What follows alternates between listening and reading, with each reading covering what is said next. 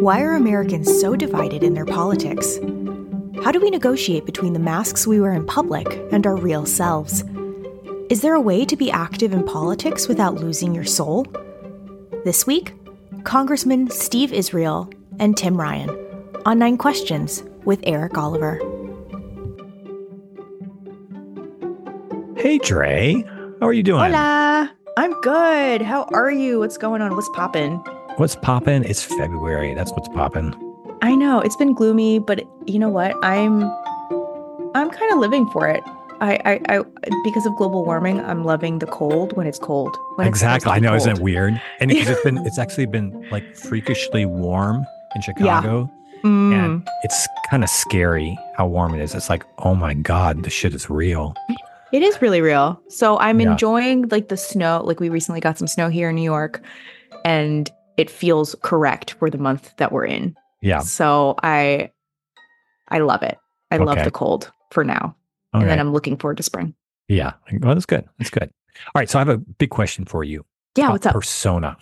Okay. So, this term persona it's an Etruscan word that means mask. And so in Roman times, there were these mimes who would wear these early masks when they would perform, and they were called persona. And then Carl Jung comes along 2,000 years later and says, this is a part of our egos. We adopt these persona when we interface with people. So sometimes when I'm teaching, I adopt the professor persona. Of course. And, when I'm with my parents, I have I'm the good boy persona and all these things. But it seems to me, and with certain types of people who spend a lot of time in the public sphere, and I'm thinking both actors and politicians, they oftentimes have to spend so much time in a kind of public-facing persona or a particular kind of persona that it ends up warping them. And I'm curious to hear what your experiences as an actor has been around that. Yeah, I think so. For myself personally, I'm not a big time actor, but I do think I've experienced this somewhat because of my type. So I look much younger than I actually am. And there is this energy. Nobody would know that you're 78. No one would know that I'm actually 78 years old, that I was born in 1946. Yeah.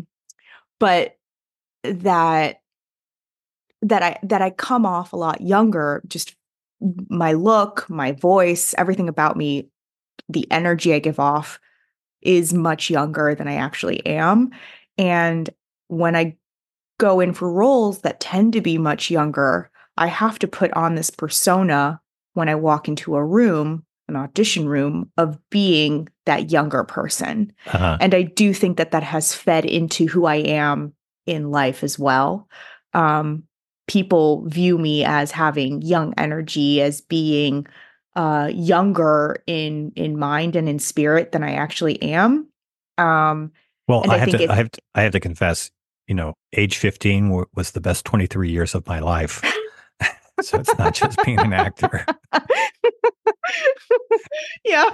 But but it's true. I do think that it's definitely this wheel that feeds itself within my particular type. And I do see it in other actors as well. Especially a person that comes to mind is Lady Gaga, who creates these personas for each album that she releases, right? So in her first albums, she was this crazy techno pop girl, and she would walk around acting like this crazy techno pop girl. And I think at home, some of that probably rubbed off. Sure. And I see that in multiple other actors as well. How if you're told your entire career that you're one kind of person, how can that not bleed into your private life, right? Yeah.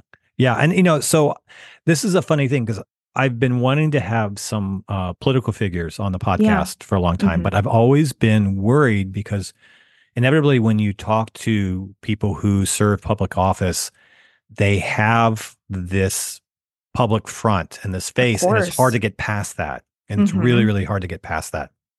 But for this week, I was very lucky to get and talk to 2 politicians who are very successful, important politicians who I think actually have a greater understanding of authenticity.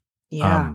So there's Steve Israel, who I've known for several years now. I met him in Chicago a few years ago, and we've become friends. And he's a former congressman from Long Island, and now does a variety of different things. He heads an Institute of Politics with Cornell University. He actually also runs a bookstore called Theodore's Books in Oyster Bay, New York, which is where my in-laws live. And so whenever I'm visiting my in-laws, I always stop into the bookstore and say hi to Steve.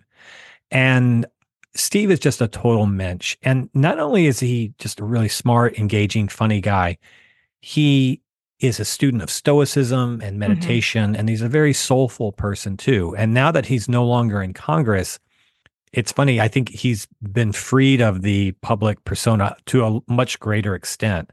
Of course. And so I ran into Steve last Christmas when I was visiting my in-laws at his bookstore, and I told him about the podcast. He said, "Oh, I'd love to come on. It's great." And he said, "And I want to bring on Tim Ryan." And so Tim Ryan was a longstanding congressman from Eastern Ohio, and I was a big fan of Tim. He ran for Senate in 2022 against J.D. Vance and unfortunately lost. But he's also written a book on mindfulness, and he's also just a very deep-thinking person, and an especially deep-thinking person for somebody who holds public office, and really likes to think about mindfulness practice and also Stoicism and meditation. And so it was great to have both of these guys on the podcast and to delve into this. And it's funny, as you'll listen through the podcast, you can hear, I think Tim is still anticipating a public life. I think he's still much more in kind of the political persona more than Steve. I think Steve, and Steve will tell you these stories about sort of chucking it, but they're both still really thoughtful, smart, perceptive guys. And we spend about the first half of our interview talking just about the state of politics, which is funny. As a political scientist, I've spent so little time on this podcast talking about politics. Yeah, your day job. My day job. So it was fun to kind of be able to blend my day job with this. And so we are talking about just the state of America and this sort of why we are so polarized along party and ideological lines. And then I'm able to shift the conversation more to a personal questions around how they understand themselves and how they negotiate, especially if you spend so much time in the public eye. Where and how do you keep that feeling of authenticity? And that was what I was really interested in exploring with them. And they gave some great answers. So I'm really pleased to offer my interview with Steve Israel and Tim Ryan on 9 Questions.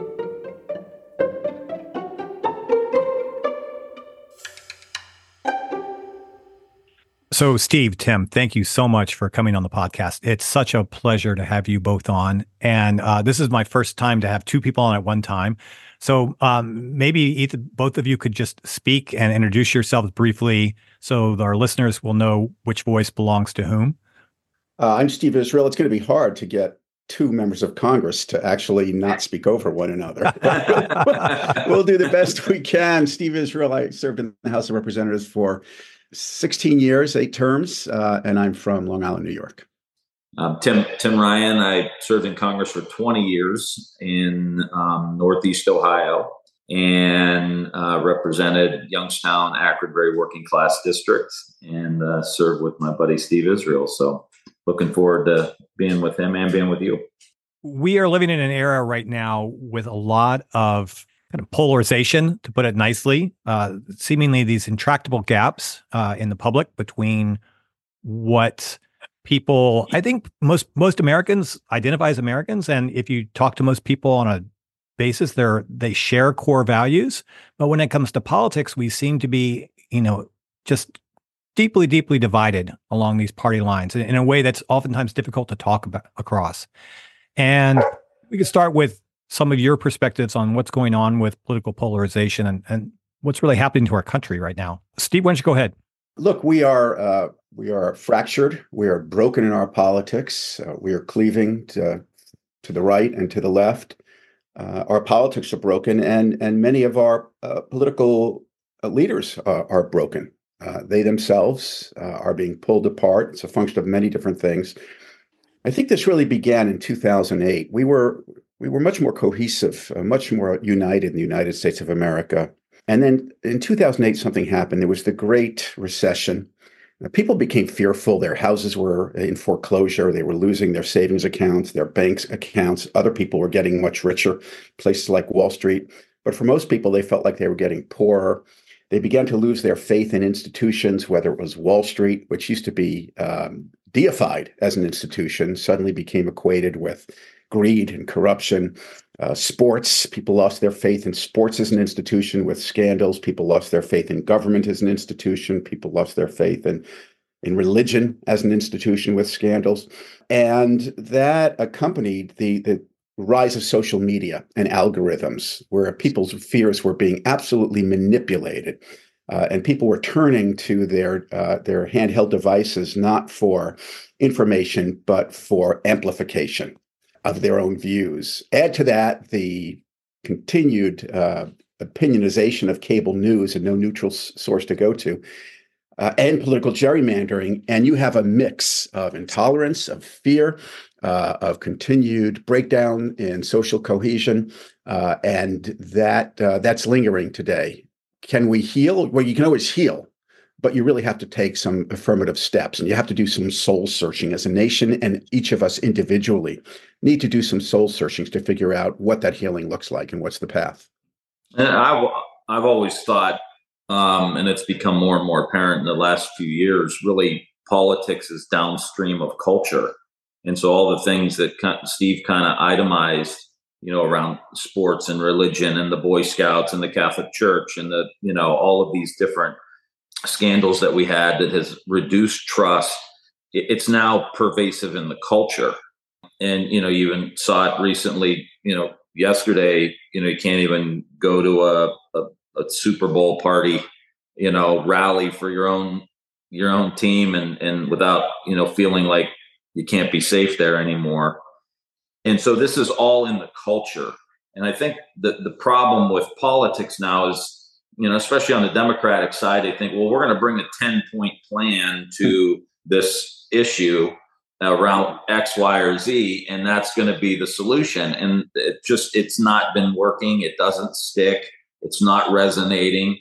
And, I think some of the anger on both the extremes too is like coming from, and I know you wrote about this a little bit, in your book, when you start talking about, magical thinking or conspiracies. I was just really fascinated how you articulated that comes from a lot of insecurity, a lot of uncertainty, emotional instability. All of these things give rise to, and so I've always felt that is grounded in economic issues. That, the more economically insecure you are, the more you're willing to be a part of an extreme movement or extreme position because of your insecurity. And I think that's kind of where we are, very deep in our culture.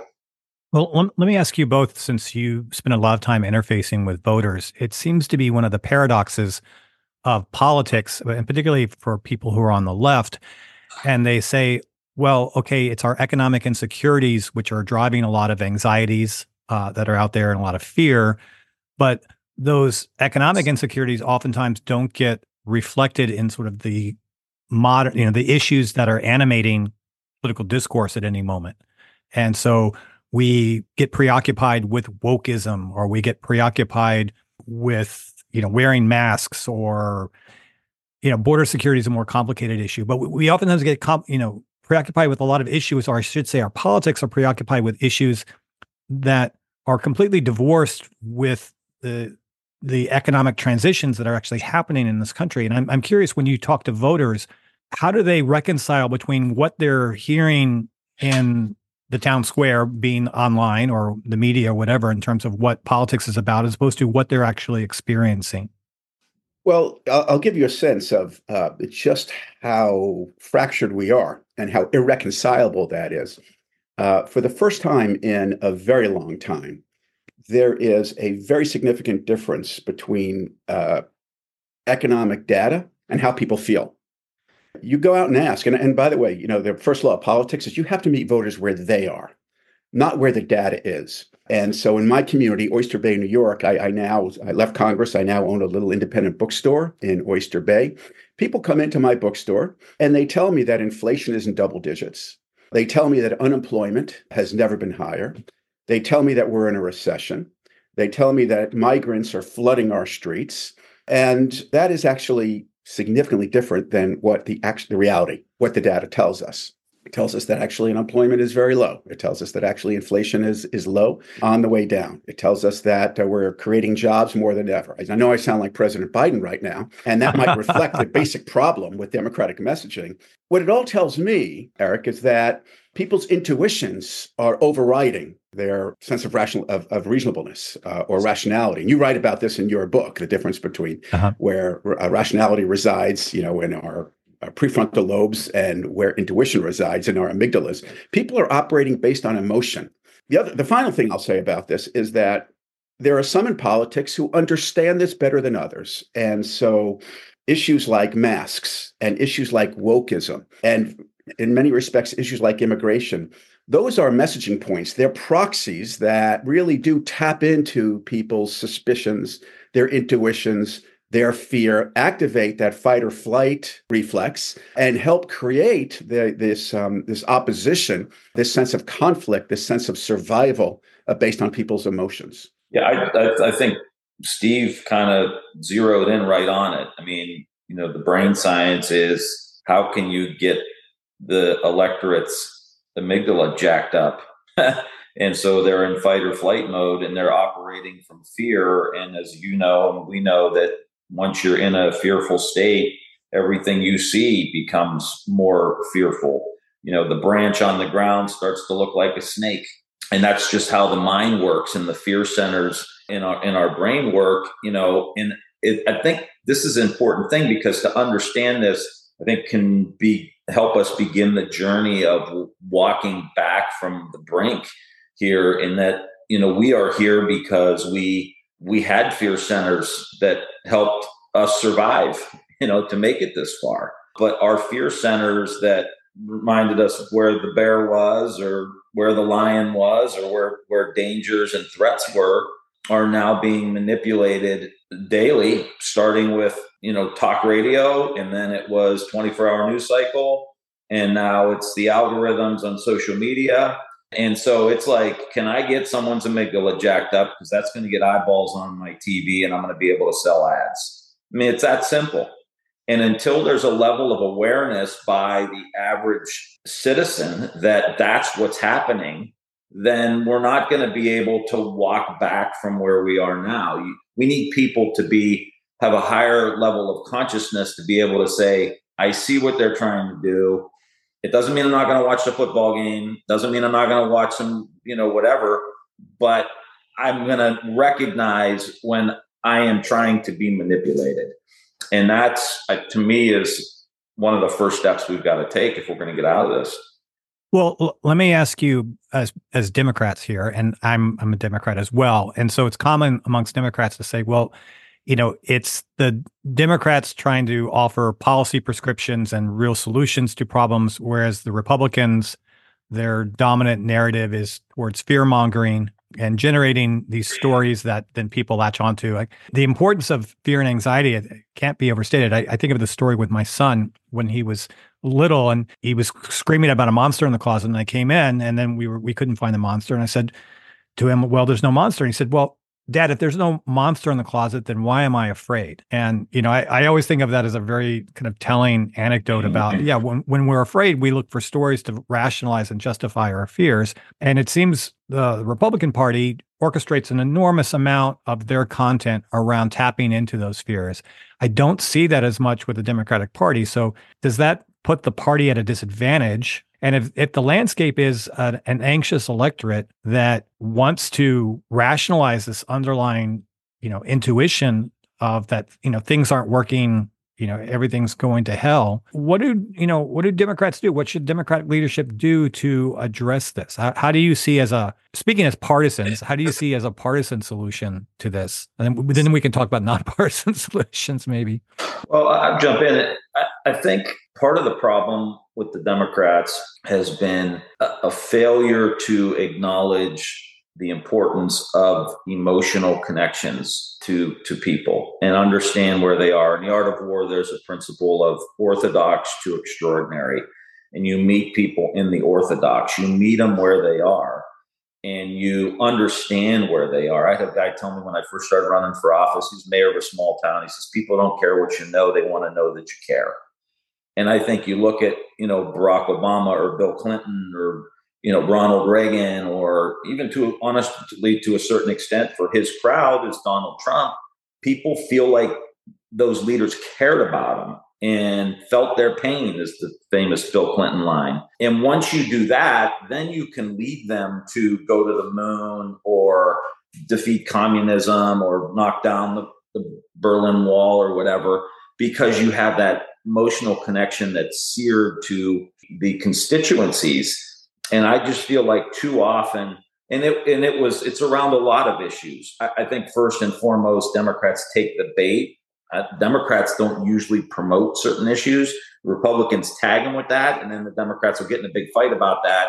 And then everyone's saying, well, the Democrats aren't talking about me, and they're for all this other stuff that I'm not for.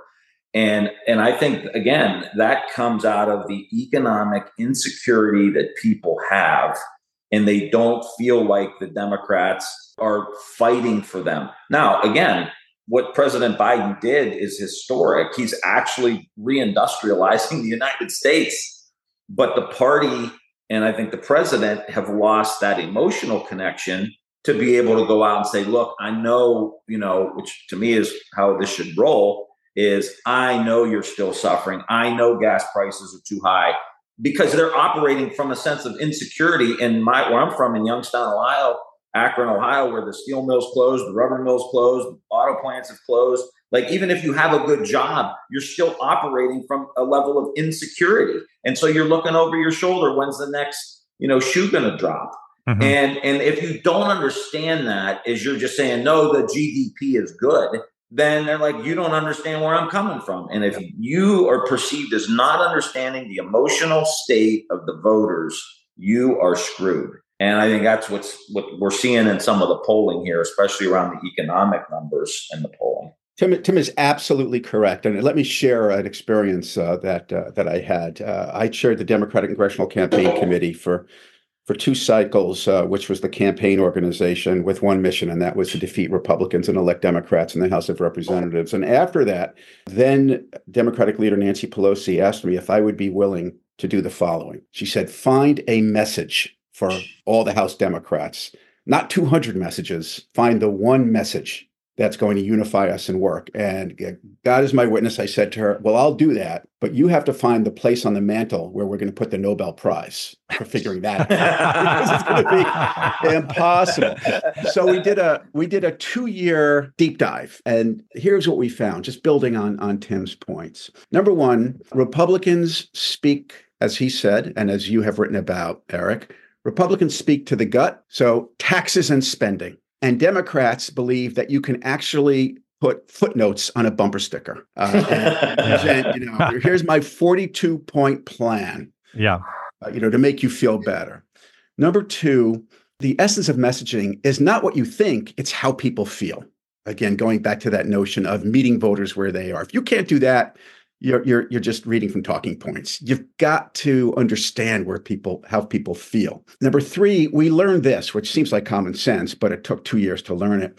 Look, when people feel good, when they feel secure, stable, when they feel they're making progress, they're open to progress. But when people feel like they're undermined, under assault, under attack, they revert to defense. They want protection. And the final thing I'll say in this, I don't want to engage in false flattery with my buddy Tim Ryan, is that there are examples of Democrats who have understood that. One is Tim.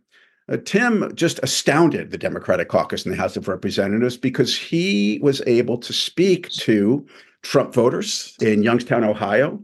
He figured out how to break those barriers, understand their intuitions. He did a masterful job of engaging, not just in message is a political term, but understanding where they were coming from and trying to lift them up. The other Democrat who understood this better than any Democrat I've ever met is Bill Clinton. Remember, the thing that he got mocked about, but it was just so brilliant. He would say, I feel your pain. Not let me tell you what you need to know about unemployment, but I feel your pain. It's empathy. You've got to have that empathy. And then I'll give you two examples of the greatest Republican messengers. One was Ronald Reagan, who did have kind of an empathy with voters who felt insecure, that they were losing ground, that they were under threat. And the other, forgive me for this, is Donald Trump. Donald Trump was able to tap into those anxieties in a completely demagogic, in my view, horrible way. But he understood instinctively instinct and was able to tap into those anxieties. To this day, I hear from people, I know Tim does as well, who tell me, well, I don't agree with him, but he's authentic. He gets me, he understands me. And that is his Machiavellian brilliance. Yeah, there's the deep irony of that. Like, he's telling it as it is. Yeah, right. Which is like, wow, like, okay, then, I mean, that just says like, there's not reason that's informing that comment. Right. Tim, I saw one of your commercials on the last cycle when I thought this was a good one where you're throwing footballs and like breaking the television. I thought that was a good one. And then my comment at the time was, if you were a Republican, you'd be shooting them. But as a Democrat, you can throw footballs. I mean, Uncle Joe, Biden there seems to have empathy. Why is in this case, is his empathy not working? Why is he having such a hard time connecting with the kind of voters whom we think he would otherwise connect to? Because it's being overridden by fear. A lot of this, again, has to do with 2008 and COVID. COVID is just a psychological hangover and a medical hangover that we're experiencing. But that sense of empathy, plus, some other issues, are overriding the sense of empathy that I think President Biden exudes. Tim, what do you think? Yeah, I mean, I think, he's not been out and about as much. It sounds like that's a, calculated decision from the White House. And again, I think, and I took issue with this, publicly from time to time, because I do feel like being a leader, being authentic, you have to sometimes tell your friends some uncomfortable views and opinions that I had. And that was, with the Bidenomics. I mean, I thought that was a really big mistake, and it signaled, it wasn't just a marketing mistake. I thought what it did was it signaled to people that he's not understanding their anxiety. And again, getting back to the orthodox to extraordinary, getting back to meeting people where they are, if people are feeling really insecure about the economy, then you putting your name on that is going to make them feel that you don't understand what they're going through. And then when you have that chasm, it becomes very difficult to be empathetic. I think that's one of them. And here's another example too. And I think, again, when I mentioned Democrats, I feel like too often take the bait on some of these really weird kind of culture war issues that the Republicans start. Like Democrats will want to get in an argument about that. Now you're living in that space and you're not getting out an economic message or anything else. And I will say that if you walked into a room in Youngstown, Ohio, or Long Island, or wherever, there's a bunch of working class people that are white or brown or black or men or women. They work in the service industry. They work in manufacturing, wherever. If you walked into that room and your first 7 or 8 issues were social issues, that had very little relevance to them in their lives, then they may even agree with you on some of those issues, which I think is important. Like they may actually agree with you, but you're not talking about the most important issue to them, which is how they pay their bills, how they keep their kids in school, how they pay for gas, how they pay for food.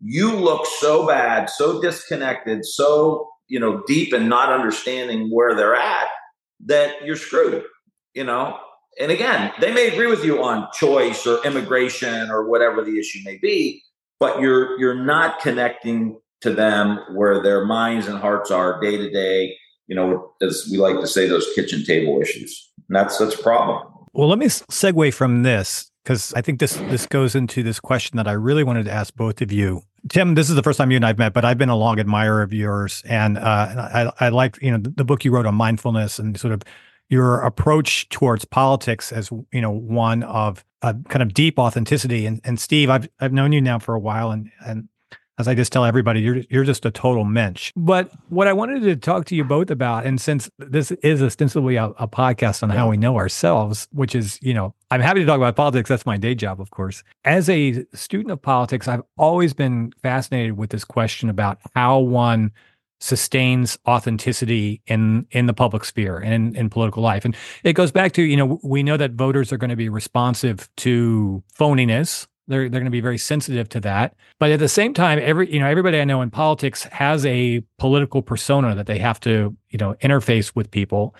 And oftentimes that political persona can end up dominating them and, compressing them. And so how does one live in the public sphere, yet, not lose your soul? Well, it's exceedingly difficult. Look, electoral politics is by its nature inauthentic. It is performative. It is blue suits and red ties. It is camera angles and sound bites. And it is very difficult to break out of that bubble, to transcend it. One of the real highlights that I had in my time in Congress was actually meeting Tim and studying him and observing what he was doing to bring members of Congress. He created something called the Quiet Caucus in the House of Representatives. Tim and I helped teach other members of Congress how to meditate. We encouraged a kind of a leadership that didn't really focus on moving further to the left or further to the right, but transcending. You've got to find ways that lift you out of that inauthenticity. And different people have different ways. It could be meditation. It's mindfulness. For me, it was meditation plus reading the Stoics, something that helped guide me through some troubling times. Tim and I are now working very closely together with several others to share those lessons from the battlefield with the next generation of political leaders. I think it's vitally important that we break out of the paradigm we're in now and share the lessons of mindfulness, meditation, stoicism, the stuff that Joseph Campbell has taught, and Robert Greenleaf and servant leadership. Those lessons are indispensable, I think, to bringing a healing to America and America's politics. I don't think you can think your way out of this. I think it has to be, I remember Jim Wallace, Reverend Wallace from Sojourners used to say, we don't need to go further to the left. We don't need to go further to the right. We all need to go deeper. And to me, that's, the meditation practice, like the different breathing techniques. I'm like a hot yoga freak now, especially that I'm out of office. But I used to, try to do it at least once a week when I was in DC, those practices that help you connect to what's deepest and best inside of you. And I think we have to, given all the stuff we talked about earlier, like the algorithms and the fear machine that's coming from every which way into our lives. I also think the food system and this processed food, we're learning more and more about how that screws up our stomach, our microbiome, and they're calling the microbiome the second brain, and its effect on depression and mental health and all of that. And so the industrial food system, I think, is contributing to more and more of what's happening in our own minds. This really starts to pile up. You add in the economic insecurity, you add in school shootings, you add in what happened in Kansas City, what's happened in synagogues and churches all over the country. That starts to add up. And so my position is and I'll say this as clear as I can as a guy from Youngstown, you can't fucking ignore that. What are we're going to bury our head in the sand and pretend that all of these things that we're living in our daily lives are not going to affect us. I mean, you see it now in deaths of despair, suicides, how young people feel. We see it in our politics, of course, because that's, again, downstream of culture. And so I think we need a full frontal, not just for people in politics, but what are the techniques? One of my first meditation teachers was John Kabat-Zinn. He said, we yell at kids to pay attention, but we never teach them how to pay attention. This stuff needs to be taught in our schools, how to eat, how to focus, how to be empathetic, social and emotional learning. How do you deal with bullies? How do you deal with, we're going to do school shooting drills in our schools, but we're not going to teach kids how to calm their own minds, to calm their own nervous system. We're not going to tell them that, eating a Rice Krispie treat and a thing of chocolate milk in the morning with absolutely a ton more sugar than you should have in the whole day. You have it before you even walk into your first classroom, and you're doing that every single day, or kids are eating out of the corner stores and food deserts that. Eating that junk is not going to affect you.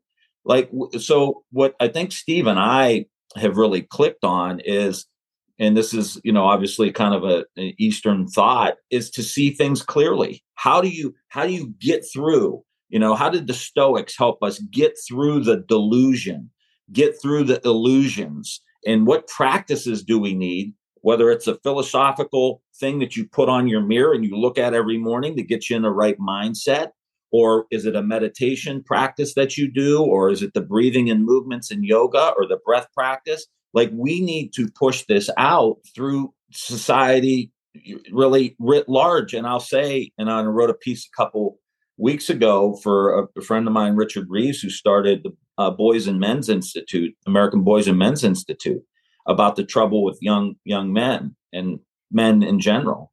And I wrote a piece about coaching. Like, I've been so inspired by like sports leaders, sports psychologists, coaches who are just like Zen masters, and players who have these routines. What are they doing? It's all about their mindset is as important as anything else that they're doing. And what they teach is really like the same as the Stoics are teaching. I mean, Ryan Holiday, who's promoting a lot of the Stoicism nowadays, and I know Steve sells a lot of his stuff in his bookstore. There's a reason why the New England Patriots in their heyday were reading his book, Obstacle is the Way.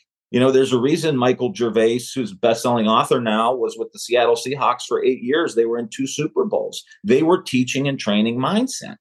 And so why don't we just take that? Like, you want to talk about shifting the culture, now that I'm on a complete rant.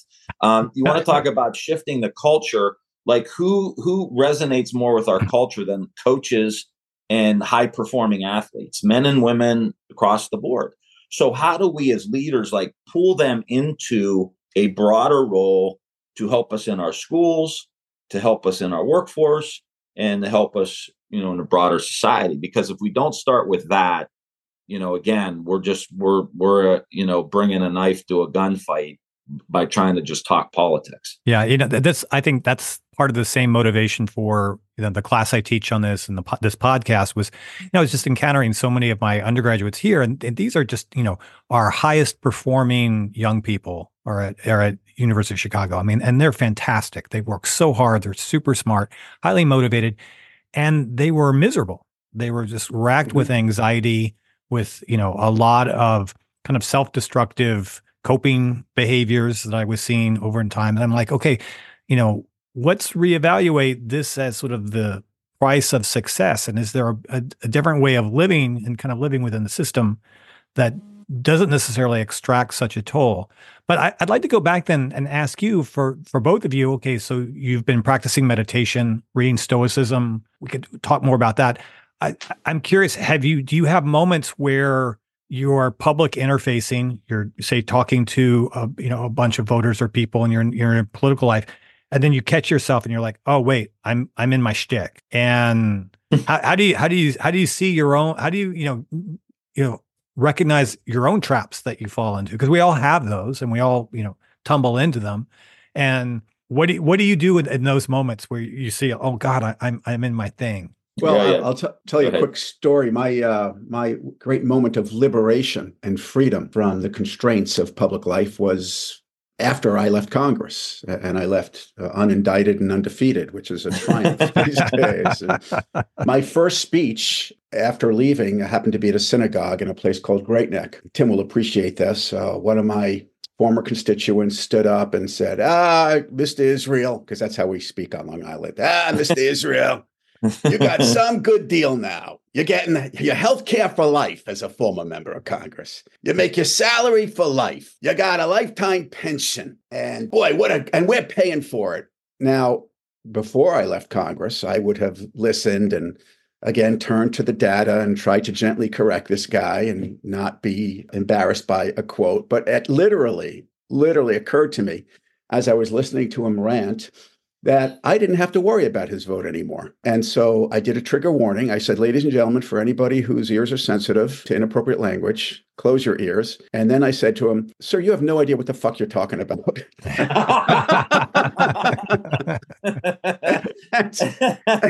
and I learned a really important lesson then, by the way, that I wish I had known when I was in politics. And then I said to myself, oh my God, what did you do? Oh my God, how could you say that?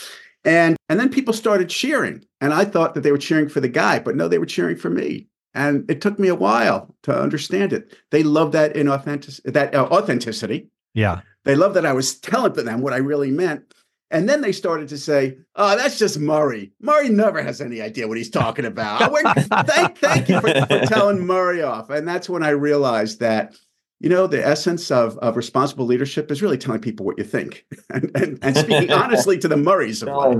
Telling the truth. Well, if I could just intervene here real quick, because Steve, you and I have talked about this Edwin Friedman, and he was, I don't know if you know him or not, Eric, but he was a rabbi who was a family therapist, and he began to apply family therapy to synagogues and churches and other, leadership positions. And he worked for HUD, I think, for a few years on some housing issues, and lived outside of DC. So he had like a political bent. So he was trying to take family therapy, family theory, and try to apply it to broader society. And anyway, long story short, is one of the ways he talks about it is that a virus cannot take hold unless there's a weak host, right? We have viruses in our body. We have cancer cells in our body. We have all, but if the host is strong, if you have a strong immune system, that the virus can't take hold. And so applying that to leadership is exactly what Steve just did. Okay. I think the problem now is, we talked earlier about the institutions here in the United States have been weakened, right? The respect for politicians, respect for church leaders, respect for, whatever, Boy Scouts, Catholic, go through the whole list. Those institutions were kind of like the hosts of protecting wisdom, protecting integrity, teaching, the skills and the worldview that you need to hold things together. There's a reason our country was a lot more together when Congress was filled up with 60 or 70% of veterans who fought in World War II, right? You had Dan Inouye and Bob Dole, Democrat and Republican, liberal and conservative, Hawaii and Kansas, came together to make deals on the best interest of the country because they were Americans first. So my point is that what Steve did there was although he wasn't a leader, he provided the strength of the host and saying, no, Murray, you're an asshole. Okay. And you don't know what you're talking about. And that is when, you think about before the algorithms, before all the negativity, before we're operating from fear, all of that which weakened the host of the institutions in the country. You said some of the stuff that people are saying today, you'd be laughed out of the room. They'd be like, there's the weirdos over there, right? That are like, they're going to go, they're going to go invade the Capitol on January 6th. Yeah, good luck, buddy. You and your three friends, But now these institutions are so weak, plus the media, plus all these other events have strengthened the pathogens and made the virus stronger. And with a weak immune system, you get a demagogue. That's how it unfolds that's how it unfolds in the body politic. And so you need leaders that are like, no, you're an extremist, regardless of the party. That's not where we're going. And that's kind of why we are where we are right now, a very weak immune system in the country. Well, I think that for a lot of people, when they're approaching politics or they're in those kind of situations, it's oftentimes hard for them to know who they really are at their inside, because we have these different persona, we have this ego, and what I've been writing about in the book is how our ego is basically this collection of psychological processes that's there to help us get what we want from other people. And I think what we mostly want from other people is recognition, some admiration, and love. And we learned at an early age certain ego mechanisms, and we have an ego that gets built around that. And the problem with this is that these ego processes, and we have a lot of different ego processes, not just one, they kind of all come under one umbrella, but we'll put on a different persona in the situation.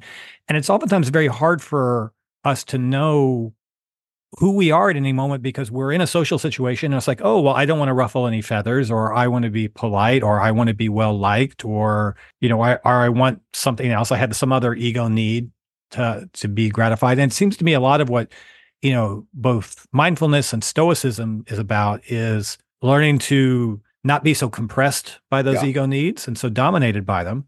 And so I'd be curious to hear from both of you how you think about an ego, particularly in this kind of public-facing way. Politicians, by their very nature, have egos, and that's fine. That's the way it should be. You don't want somebody who doesn't believe that they can tackle world hunger and homelessness to be in politics, because what's the point? You want people who have a healthy view of themselves to be able to tackle these issues. Politicians, by their very nature, like the attention, and they want to be liked. The hard part is detaching yourself from elements of ego. It's okay to have a healthy ego. The hard part in politics is to figure out how to create a differentiation between pure ego and healthy ego. And that's what I love about Stoicism. And it just helped me immensely beginning to read Marcus Aurelius, read his Meditations, Seneca, Epictetus, Diogenes, who was the first Stoic to understand that the movement of Stoicism was just practical politics. And one of the things Stoicism teaches is that ego is the obstacle, right? And so what you have to do is when you're in a disagreement with somebody, as I was with Murray, you have to be able to detach and ask yourself, okay, how much of this argument is based on my need for gratification versus an honest disagreement? How much of this dispute is being fed by my ego, my wanting to be liked, my desire to be right and uncorrected? And can I find ways to put that aside for a moment and see the other person's side, which is exceedingly difficult, particularly on the floor of the House, where you have 1 minute to make a point, right? Or on Fox News or MSNBC or CNN, where they'll cut you off after a minute if you're not breathing fire. But how much of this can I just step back for a moment? Can I do three things? Number one, can I understand my perception right now, right? Am I perceiving this to be an existential threat? Am I perceiving this to be highly problematic for me? And if it's just a perception and not substantive, can I let it go?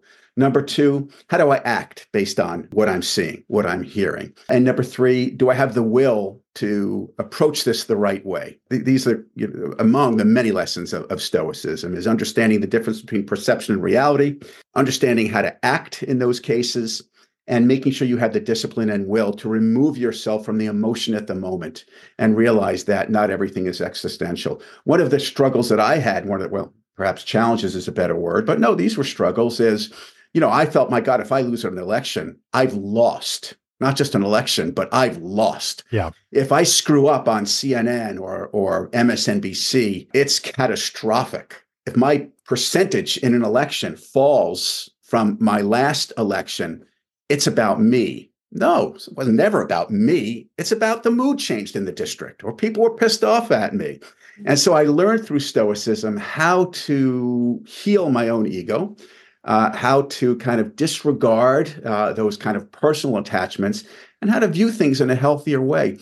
There's a group of senators right now that meet in the mornings to talk about Stoicism. What a public service that is. If more members of the House and the Senate, more leaders in city halls and state legislatures would find the time to learn how to detach themselves from ego and find a higher purpose and apply their talents to solving problems rather than to defending their own innate positions, I think we'd all be better off. I apologize for pontificating and filibustering the way I just did, but I think this is just essential.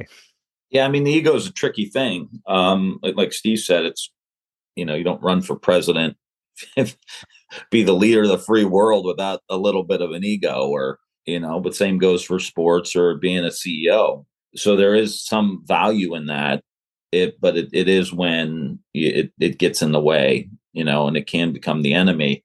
And I always tell young people, because they ask a lot about, running for public office. And, I was the youngest child. I had some success in high school sports and was on the front page of the paper. And I think I got a little taste of feels good to have that kind of affirmation.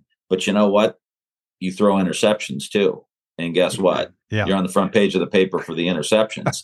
So I think I came in with a little bit of an understanding of this cuts both ways here. So I tell young people who want to run for office, don't do it because you're looking for someone to just stroke your ego, because that'll be some of your staff will, as they talk behind your back. And then you're certainly, you're going to be depressed, and because it's a tough business. It's tougher than sports. You're getting hit left and right all the time, and you will crumble inside, and that's when I think you get locked into the performative.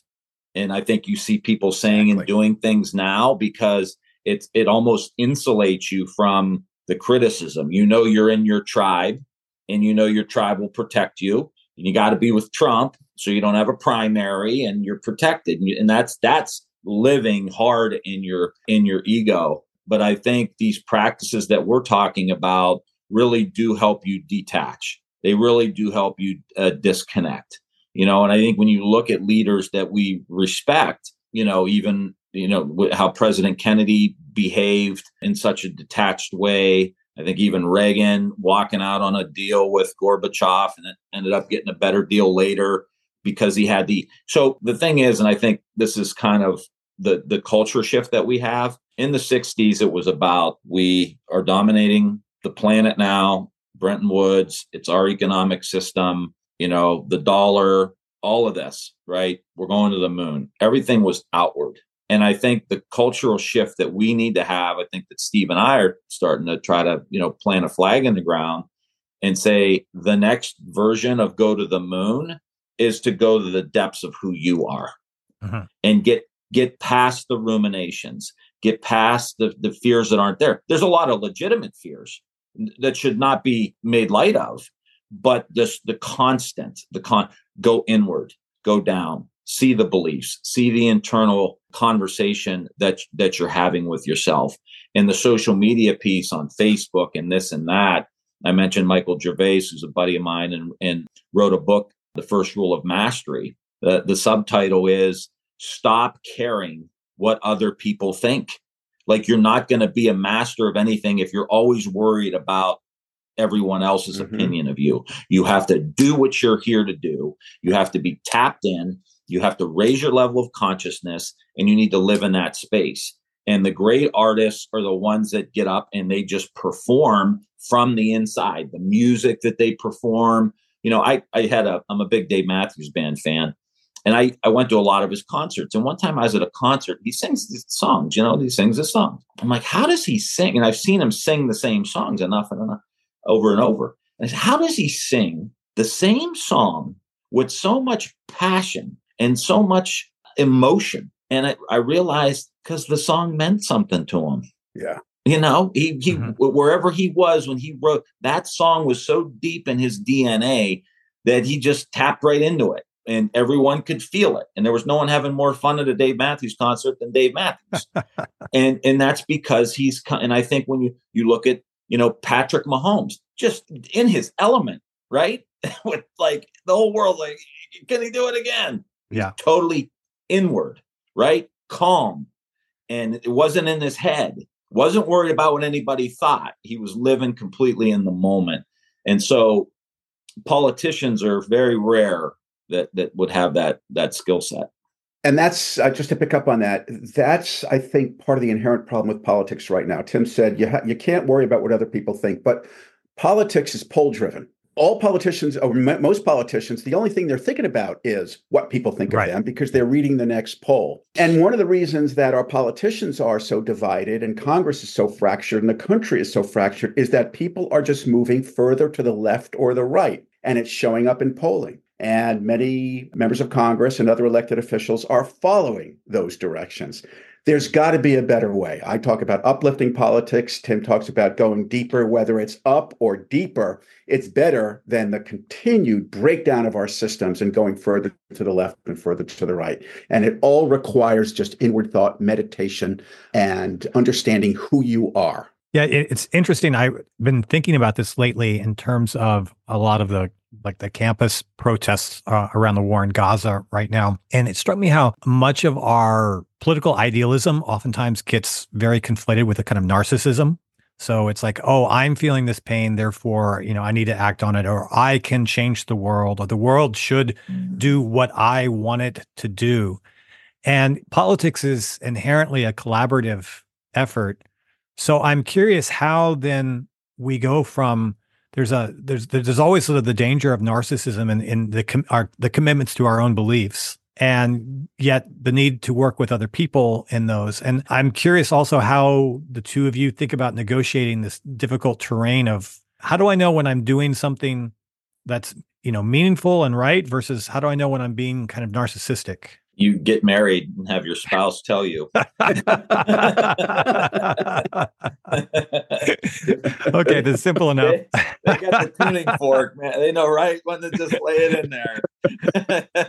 You're acting like Murray, Steve. You're acting like That's Murray. right. There you go. Good old Murray. I love a question with a very simple, straightforward answer. Yeah. It's tricky. I mean, I don't think we're here saying we, have all the answers, but I think just having, not being completely caught up in your job and your title and like immersed in that. And you do have to have some people around you. I joke about, spouses, but you do have to have a few people around you that are like, bro, you're going off the reservation. I liked, not to bring it up, but like the Travis Kelce with Andrew Reid. I don't know if you saw that during the Super Bowl. And then he's on the podcast with his brother Monday. And his brother was like, bro, you were like way over the line. Like his brother basically, ripped him. Yeah. Yeah. And he was like, I know, he admitted it, whatever. But I think like that idea of like having a brother, having a friend, having a spouse that can say you're going down the wrong road. And I think that's what's so scary is that we see so many politicians now that it's clear what they're saying isn't true. It's clear that they're doing it to preserve their own career. The flip-flops we see, especially with Trump, with people who hated him, disagreed with him, and now, completely in bed with him. That's some people who are pretty wrapped up in their ego, the title, the narcissism at very, very high levels. And again, I don't know any other way out of it than some of these practices and building that kitchen cabinet in your own life, people that help you through it. I think to build on that, I think that is part of the big problem we have is that we used to live in a heterogeneous culture where you could get a difference of opinion. You could hear dissent. Your neighbors could tell you when you were a jerk, right? Or you would turn on the news and hear a different perspective and say, oh, that's not the way I think, but that may make sense. But now we are living in an echo chamber world where very few of us hear that dissent. There is no gut check. There is no sense of, oh, that's a different perspective. And it's because of these algorithms on social media. So if you're looking at your social media all day long, all you're looking at is you're right, you're right, you're right. We agree, we agree, we agree.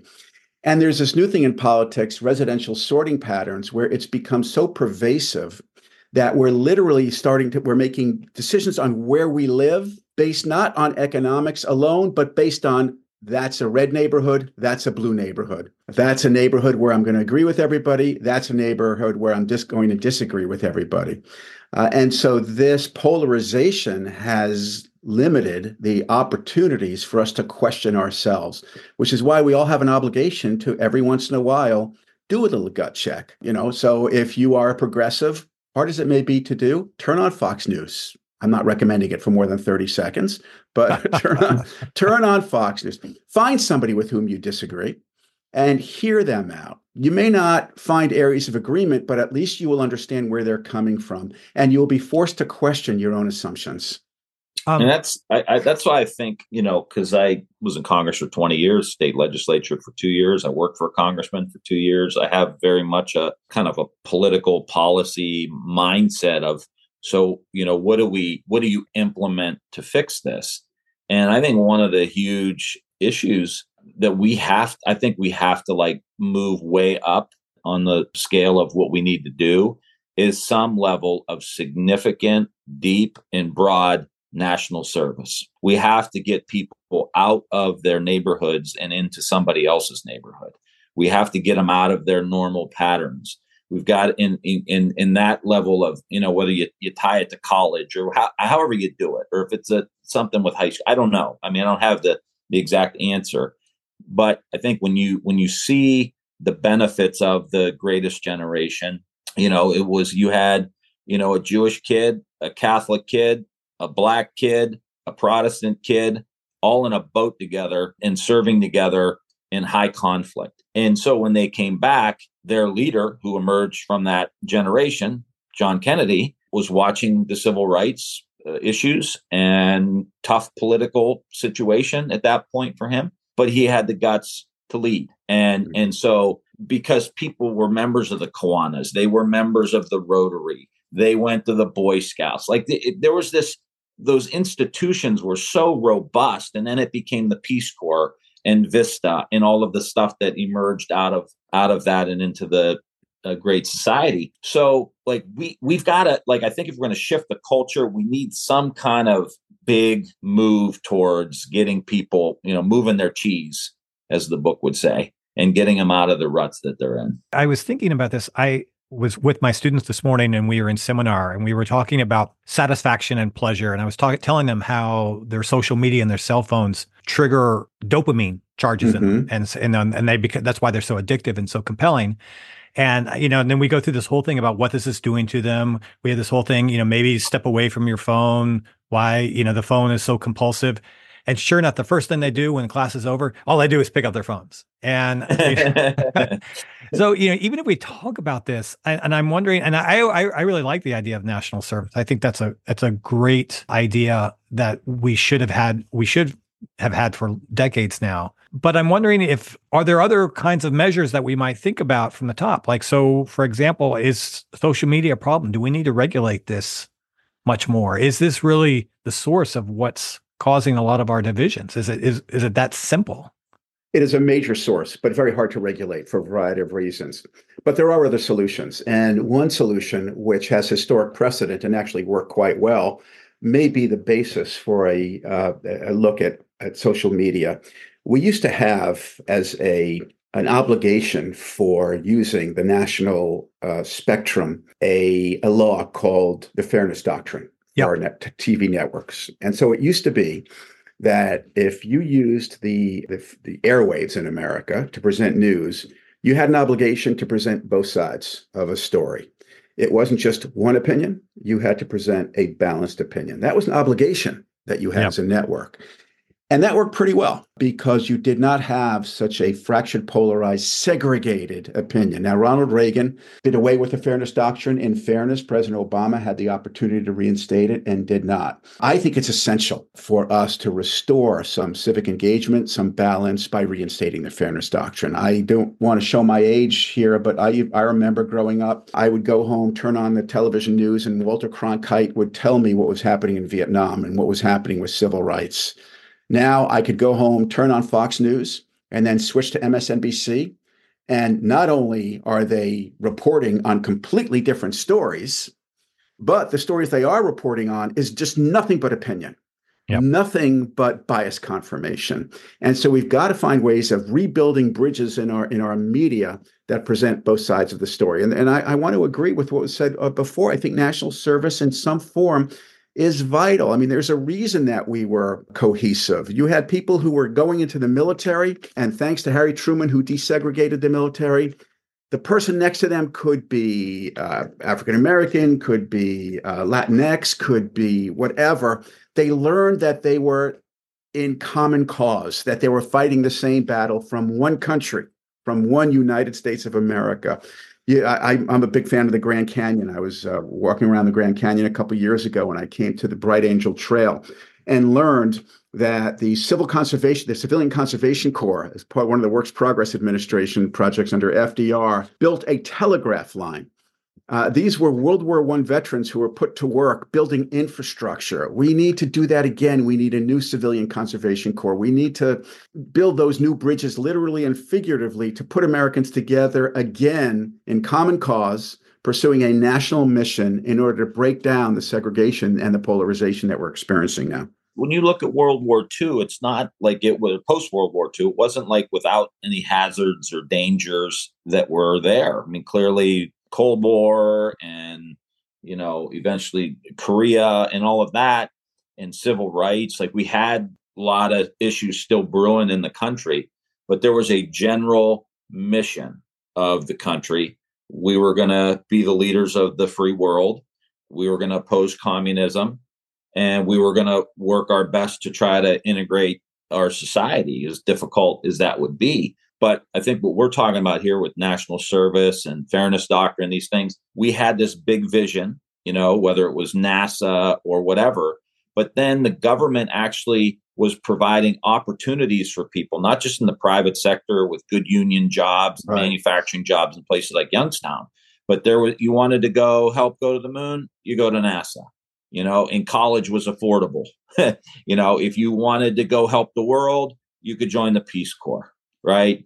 You could go to Vista. Eventually you could go to legal aid if you felt like helping people with, legal issues that they may have had. We had these paths that you could take your humanity and you could, and your interests and what you were passionate about, National Endowment for the Arts, National Endowment for the Humanities, and you could, move on these tracks in your own life. So you were helping the world, but you were also developing yourself and working towards, that as well. The other piece I think is really important. I mentioned food earlier, which I still think is important, and farming and agriculture. I think that could be a path for a lot of people. But rebuilding our downtowns, like we have let the small downtowns, mid-sized downtowns, even in some, like, completely fall apart. And in every one of these towns, there's a theater, there's a river that runs through it, there's a town square, there's a courthouse, like we need a national rebuild of our small and mid-sized downtowns. Get housing, get people downtown together, music, art, these things that heal, these things that bring people together. And I tried to do that as a congressman with earmarks through the appropriations bill with an amphitheater by the river. It took me 20 years to try to get the dams down in the Mahoning River so we could get kayaking and canoeing in there. But the dams were set up for the steel mills. And, I won't get in a whole rant about working with the Army Corps of Engineers. But the point is, try to create spaces, where people can come together and live a healthy, good life. I think that the Netflix documentary that's out there now about blue zones, and how the blue zones are now trying to go into cities and help cities set up in a way where you walk more, you exercise more instead of just drive a car. There's more community, more healthy food, that kind of thing. That's important. And again, you can't ignore the fact that in these small towns, there's no community hub anymore. In these neighborhoods, there's no community hub because we let the parks go to shit and the rivers are dirty and there's nowhere to go downtown. You know what else we need in downtowns, Tim? Tell me. More bookstores. Bookstores. like Theodore's Books in Oyster Bay. Got to get the plug in, Steve. You got it. I mean, talking about in Oyster Bay, New York. Now my bookstore has an ego, and self-promotion is vital. Well, guys, thank you so much for taking the time out of your busy schedules to come on the podcast. Pleasure. This was a great conversation, and I really enjoyed it. Thank you so much. Thanks, Eric. Keep up the good work. See you, Tim. Thanks. See you guys. If you feel like you're getting a lot out of our show, there's another University of Chicago podcast network show you should check out. It's called Not Another Politics Podcast. Not Another Politics Podcast provides a fresh perspective on the biggest political stories, not through opinions and anecdotes, but rigorous scholarship, massive data sets, and a deep knowledge of theory.